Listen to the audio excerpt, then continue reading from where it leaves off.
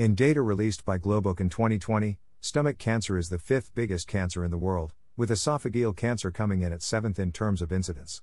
Of the 9.9 million cancer deaths in 2020, 7.7% of these were from stomach cancer and 5.5% from esophageal cancer. Epidemiology. In squamous cell carcinoma of the esophagus, ESCC, which is more prevalent in minority populations, there are several different histological subtypes. 1. Tobacco and alcohol, multiplicative. 2. Nutritional factors. 3. Human papillomavirus, although this is diminishing with the HPV vaccine availability. 4. Rare conditions, for example, Lie-ingestion, Plummer-Vinson syndrome, tylosis, achalasia. More common and rapidly increasing in the Western world is adenocarcinoma of the esophagus/gastroesophageal junction, GEJ. This affects mostly white males, who have GERD, gastroesophageal reflux disease, with other epidemiology factors including heavy tobacco use, dysplasia, possible obesity, or Barrett's esophagus. Gastroesophageal adenocarcinoma, GEA, rates can be seen in the graph below. As you can see, as squamous cell and district gastric cancers have reduced, G-junction and distal esophageal adenocarcinoma numbers have increased dramatically. Most patients with esophageal cancer present with advanced disease. However, with a reduction in tobacco use over the last few decades, more intense screenings, like with Barrett's esophagus, and the advent of new methods like PPIs, proton pump inhibitors, and RFA, radiofrequency ablation, we can detect and tackle these cancers earlier.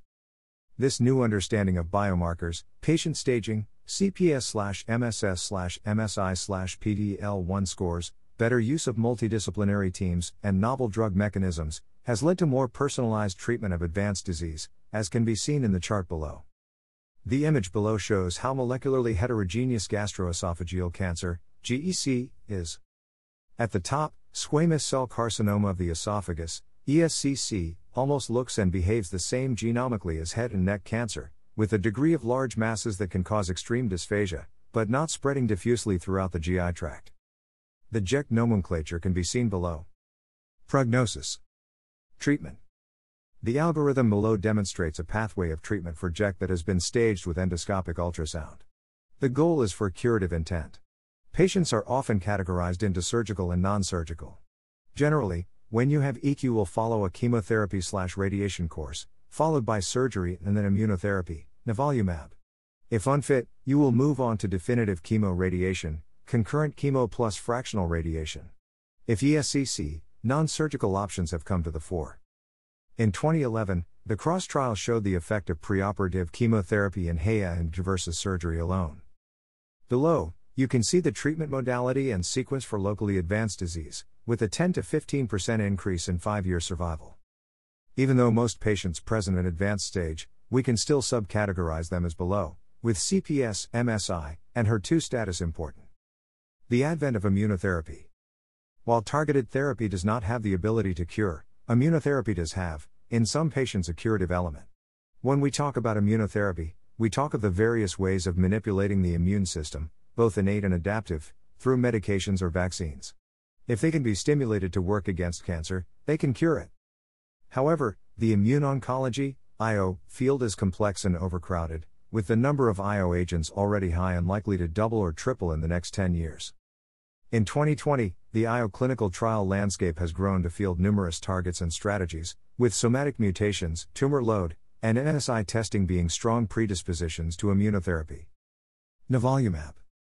In the CheckMate 577 study, nivolumab, a human immunoglobulin G4, IG4, monoclonal antibody that binds to the PD-1 receptor and blocks its interaction with PDL1 and PDL2, was placed against placebo in patients with stage 2/3 EC/GG, who already had neoadjuvant CRT and surgery.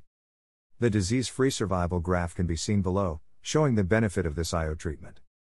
In the hazard ratios below, it was noted patients with squamous cell carcinoma benefited more than the adenocarcinoma patients. But across the board, whether lymph node negative or positive, there was a clear benefit with nivolumab, and indeed in April 2021, it was approved by the FDA for gastric cancer, Ginhea. Pembrolizumab. Keynote 590 attempted to find out the efficacy of the PD-1 inhibitor pembrolizumab, with 5-FU plus cisplatin, versus placebo, with 5-FU plus cisplatin, in first-line metastatic esophageal cancer. Once more, the overall survival scores were strong in favor of the immunotherapy drug. Again, squamous cell histology proved the more immunogenic cell type, hence more responsive to manipulations of the immune system than adenocarcinoma.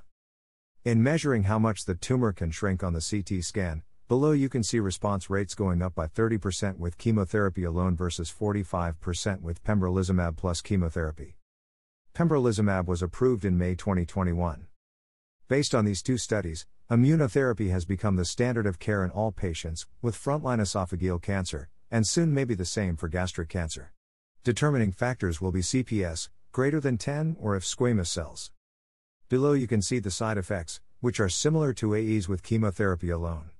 These IO drugs are contraindicated in patients with strong autoimmune disease histories, for example, ulcerative colitis. In KEYNOTE-181, pembrolizumab also did well in second-line metastatic EC, a disease with very poor survival rates, particularly in the squamous cell carcinoma segment. The future of EC treatment. KEYNOTE-975, pembrolizumab with definitive chemoradiation (DCRT). CRT is a standard of care for many patients who cannot undergo surgery, for example, over the age of 75, where esophagectomy is difficult. The trial design below was made to see if DCRT is a viable and effective option. In the Skyscraper-07 trial, the second-line IO drugs tiragolumab, a monoclonal antibody designed to bind with TIGIT, a protein receptor on immune cells, plus the PD-1 inhibitor atezolizumab, after DCRT, was pitted against atezolizumab plus placebo, and placebo alone. Tubular GI. Perhaps the next step down the GI road is to determine what subgroups exist in tubular gastrointestinal cancers. Many molecular subtypes have therapeutic and prognostic implications, as we are seeing in other cancers, and definite actionable targets exist at varying proportions in the GI tract. We are now able to offer certain patients novel agents depending on the biomarkers listed in the graph below. Utilizing liquid biopsies to capture DNA tissue invasively, new advances in IHC, FISH, and NGS panels, we are identifying more biomarkers, like TP53, ARID1A, CDH1, even FGFR2 is showing promise. Indeed, plasma circulating tumor DNA is also showing promise ahead of NGS panels, so the field of biomarker-targeted treatment will continue to excite. It is clear new approaches are needed to overcome cancer cell resistance. We need to understand the biology better to identify new targets and which patients to treat, but with a strong multidisciplinary awareness, combination therapies are the way forward and will revolutionize the field of esophageal cancers over the next 10 years.